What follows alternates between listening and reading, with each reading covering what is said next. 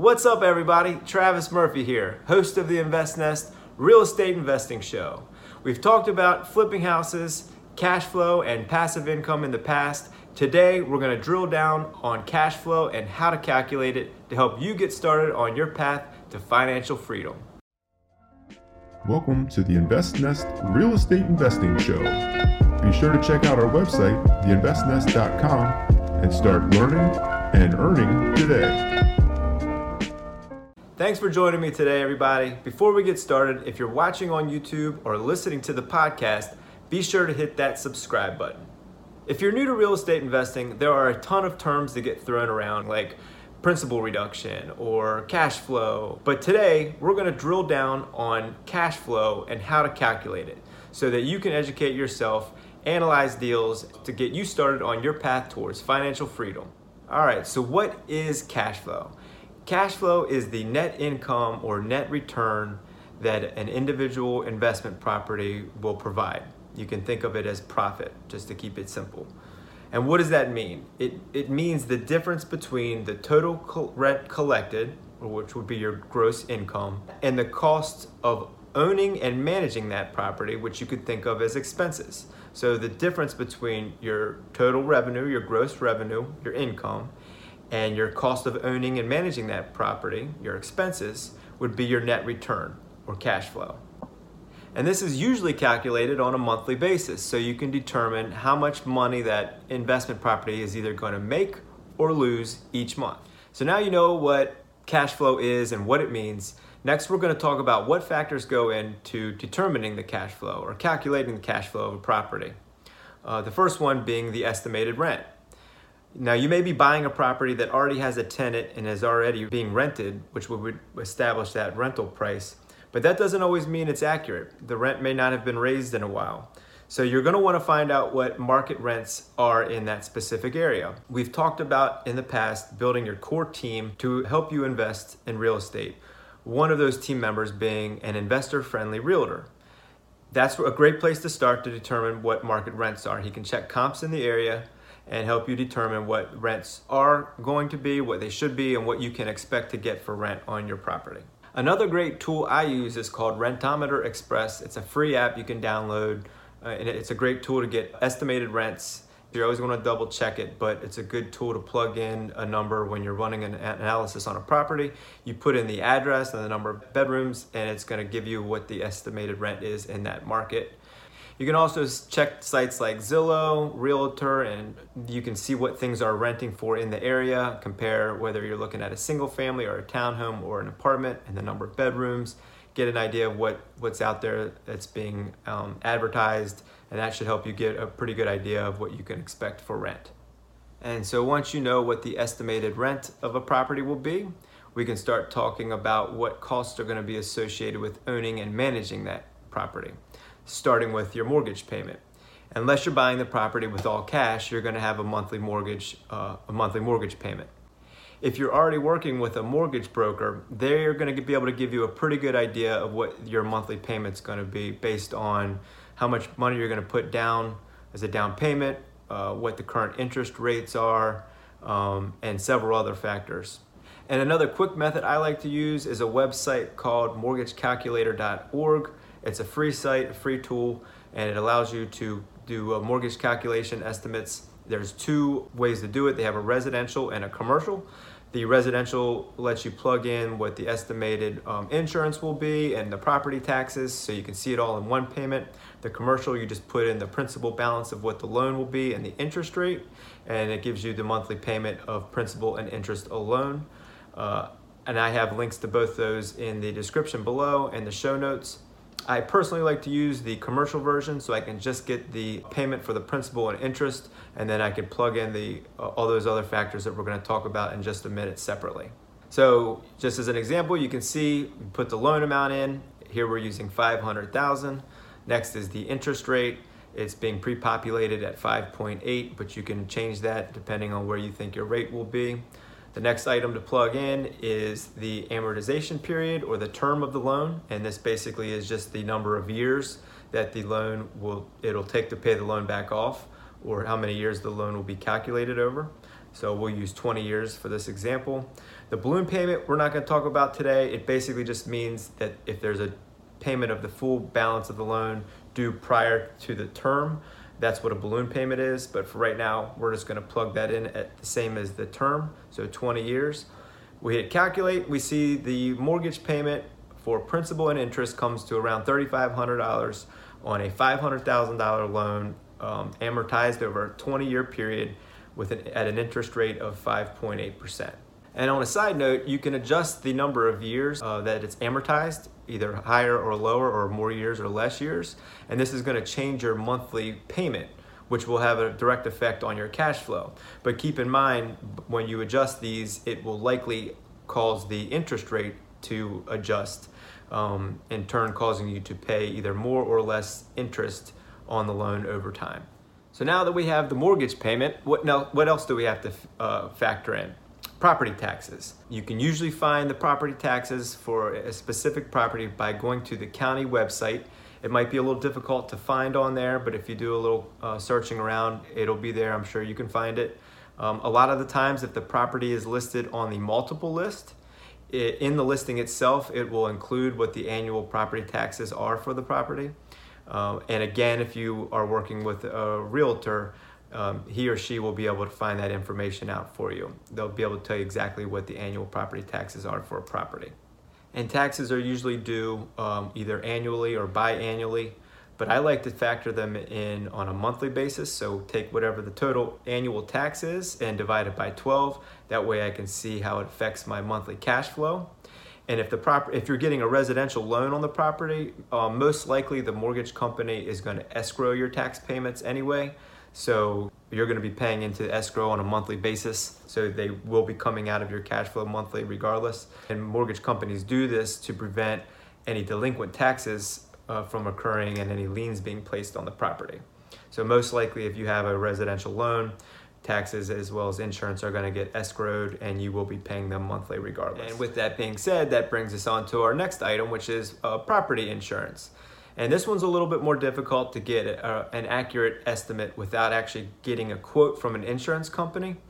I typically, for a single family dwelling, just to get my numbers going and get my analysis going, I'll factor in $100 a month or $1,200 a year. It's going to vary state by state. It's going to be dependent on the property or the house itself, how big it is, how expensive it is, and then what your risk threshold is as a property owner, how much of a deductible you want to have, and several other factors. So without getting an actual quote, I plug in about $100 a month in the payment.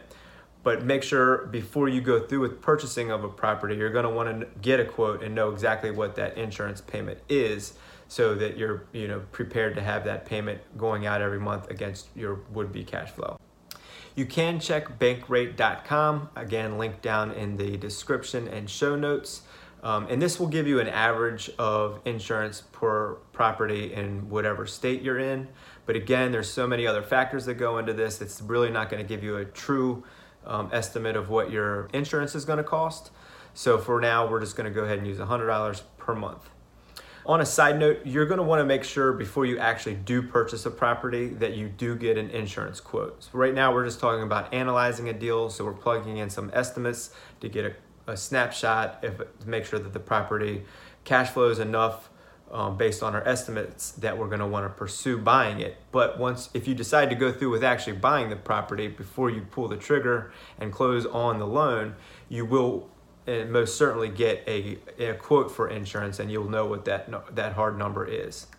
And again, this a lot of the times will be included in your mortgage payment. So banks typically will include the tax payment and the property insurance payment in your mortgage payment, and they actually pay that for you. So they'll pay the taxes and they'll pay the insurance. And they do this to ensure that the property is always insured and never goes without coverage in case something happens and there's no policy in place to protect them, and to make sure the taxes are always paid.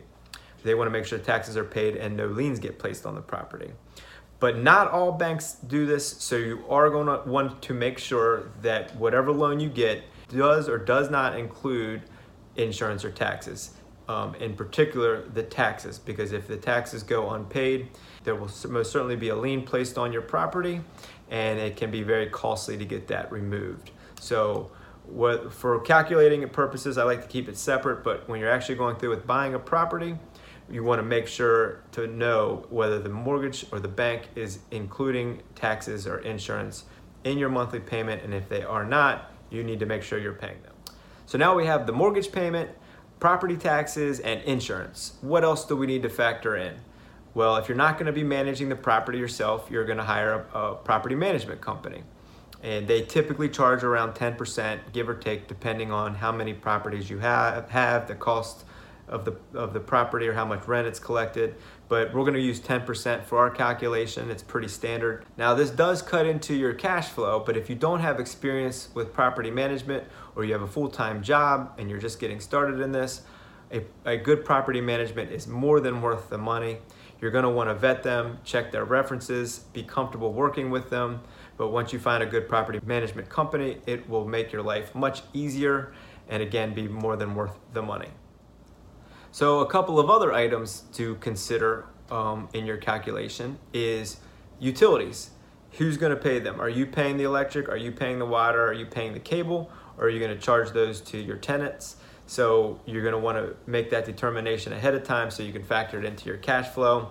For this scenario, we're using a single family home, so we're going to assume the tenant or your renter is going to be paying for the electric bill, the water bill, the cable bill, and the phone bill. So you're not going to pay any utilities.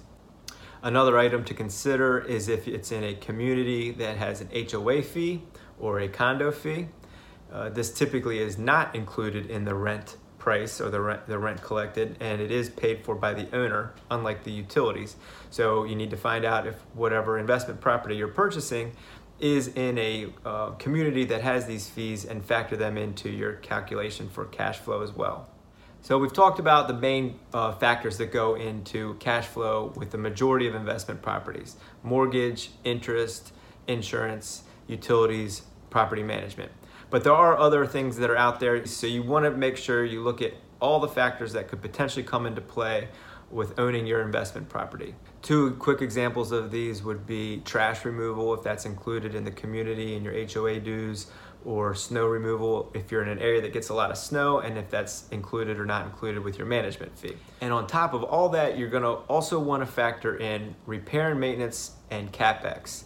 Repair and maintenance is just regular wear and tear of a person living in a property.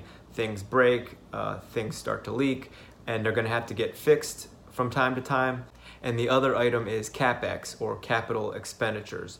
And these are bigger ticket items that need to be replaced on the property, or improvements to the property, such as a roof needing to be replaced or a furnace needing to be replaced. You don't obviously do this monthly. They come up at unexpected times. But to get a true snapshot or estimate of what the cash flow of the property is going to be, we factor that in on a monthly basis by using a percentage of the rent collected. And we do this for repair and maintenance as well. And another item to factor in is vacancy. If the property doesn't have a tenant in it, that means you're not going to collect any rent that month, or for however many months it is vacant. So we factor in an item called vacancy loss, which is used as a percentage, and that'll give you something to offset that potential vacant property on a monthly basis. And so that pretty much sums it up. Now you know how to calculate the cash flow. You take the estimated rent and you deduct out all the costs of owning the property and managing the property that we discussed: the mortgage payment, the insurance, the taxes, the utilities, the property management company, vacancy loss, repair and maintenance, CapEx, and anything else you can think of. You back all that out and you're left with the net income or profit, which is also the cash flow. Now you know how to calculate it. How can you use it? When you know a property's cash flow, it's a critically important metric when evaluating the investment's return potential. So return on investment, cash on cash return. These are all different metrics when evaluating an investment property. We will go into more depth of these topics in future shows, but now that you know how to calculate the cash flow of a property, you'll be able to build off of that when analyzing your deals. So I really hope you enjoyed today's show. Understanding cash flow is a tremendously important component to real estate investing. It's a very simple way to analyze a deal, but it's also a very important one. And now you know what cash flow is, what it means, and how you can use it. You can start yourself on your path towards financial freedom today. So get out there, go join theinvestnest.com and get started. If you enjoyed listening today or watching on the YouTube channel, please be sure to subscribe below. And I wanted to close out today's show with an inspirational quote. The only limit to our realization of tomorrow will be our doubts of today. Thanks for joining me, everybody. This is Travis Murphy, your host of the InvestNest Real Estate Investing Show, and I'll see you next time. Thanks for joining us on the InvestNest Real Estate Investing Show. For more information, visit theinvestnest.com.